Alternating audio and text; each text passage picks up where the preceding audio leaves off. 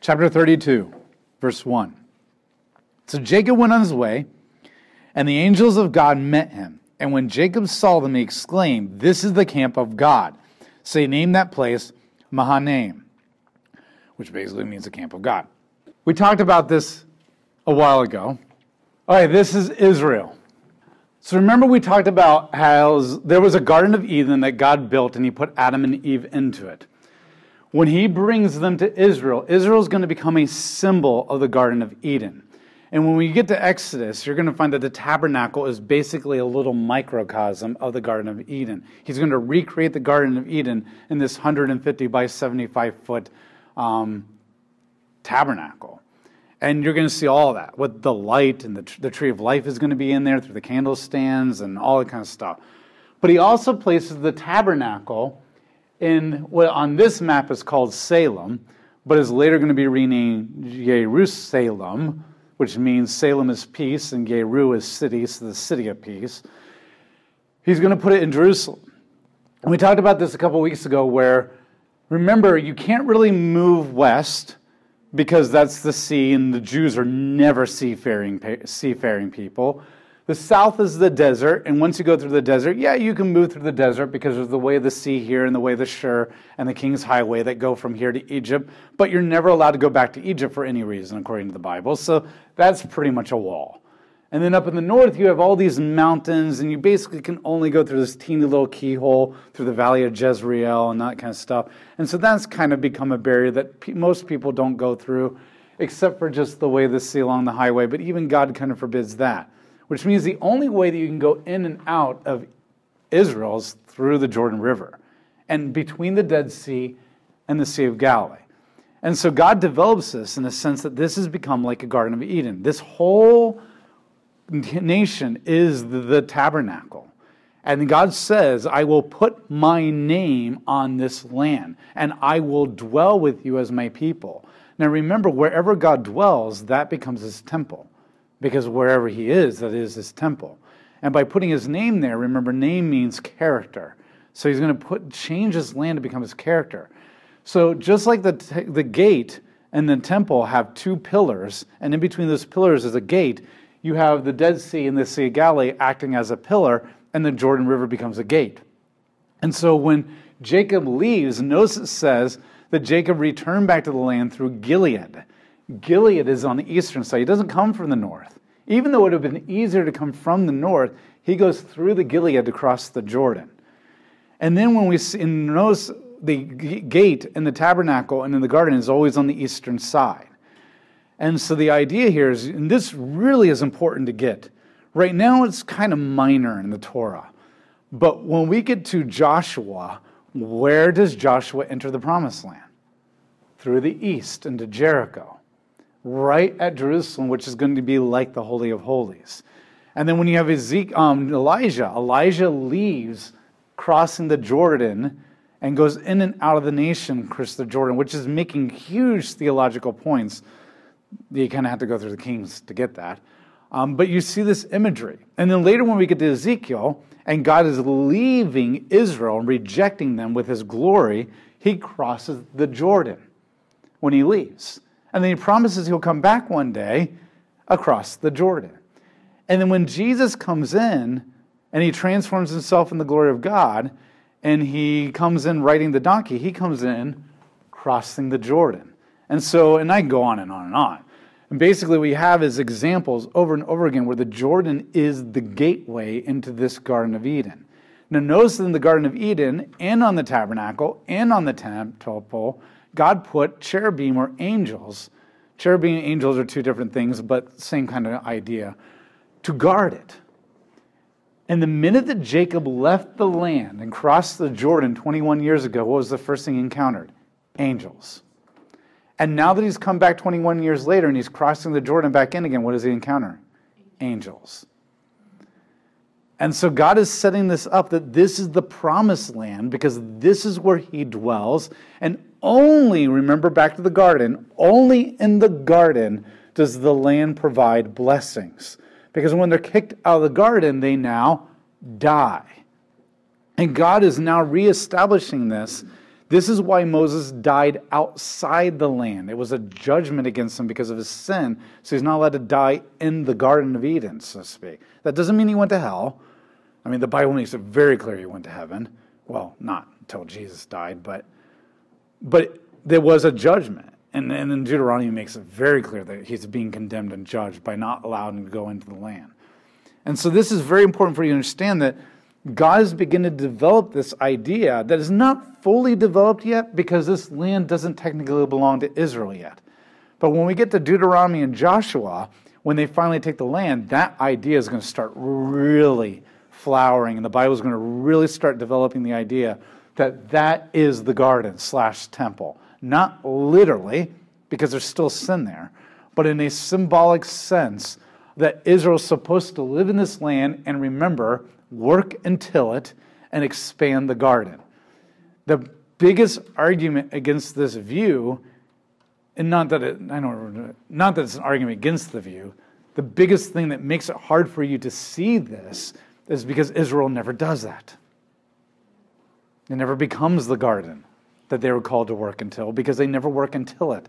They just become like everybody else around them. And so that their sin keeps getting in the way of you seeing this for what it's supposed to be. And so Jacob is about ready to enter into the land again, and he encounters angels. And so he's crossing through that gateway, so to speak, because this is where he's supposed to belong. So Jacob comes in. He's in a new place now.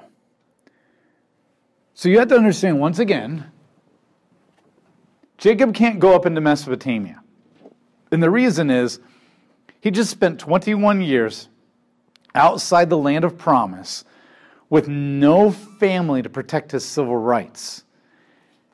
So he was with a relative who basically deceived him and cheated him for 21 years because he had no family of his own to protect him of his civil rights. So he's going to risk going deeper into Mesopotamia with no family relatives at all. There's no way he's going to survive. So he can't go up into Mesopotamia. He can't really go this way because that's just the desert and you just die. He's not going to go into Egypt because God's not going to allow that. Hopefully we've already learned that with Abraham and Isaac. He can't go across the sea because they don't seafare at this time. And he has to go back to Canaan because God gave him a direct command to go there. But what's in Canaan?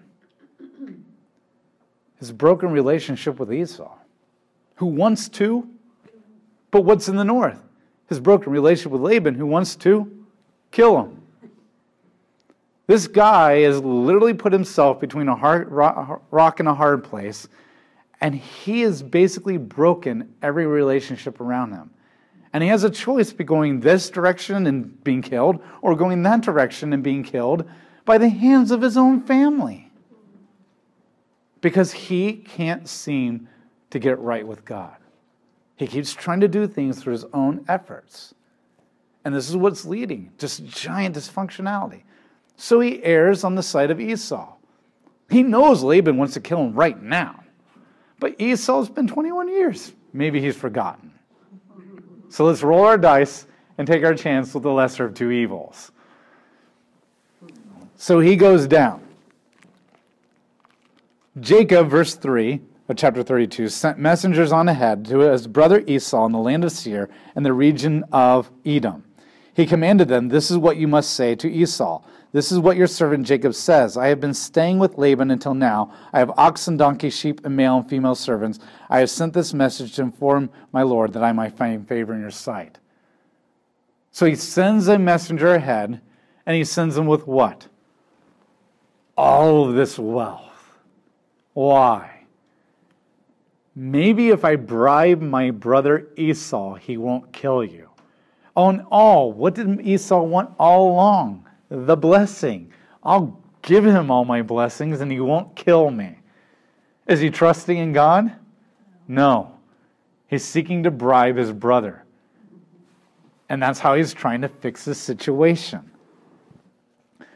So he sends the messengers, and the messengers return, and they say, "We went to your brother Esau. He's coming to meet you with 400 men.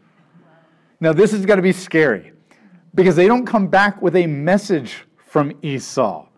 Hate you or love you now. They come back with, he's got 400 men. What in the world does that mean? Does that mean that he's coming with 400 men to kill me? Or does it mean that he's coming with 400 men to receive me back like I'm royalty? It's a completely mixed message. That he has no idea what to do that. So, what does Jacob do in verse 9? He prays for the first time ever. Why? Because he realizes nothing he's doing is working. After all these years, Laban wants to kill him, Esau wants to kill him. He tried to test the waters with Esau and only got a response of 400 armed men. And he realizes that there's nothing he can do anymore. And just like us, after we've tried everything, he finally gives up and he prays to God.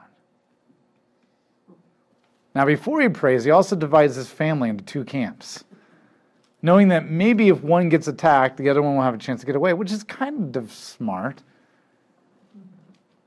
But he finally prays.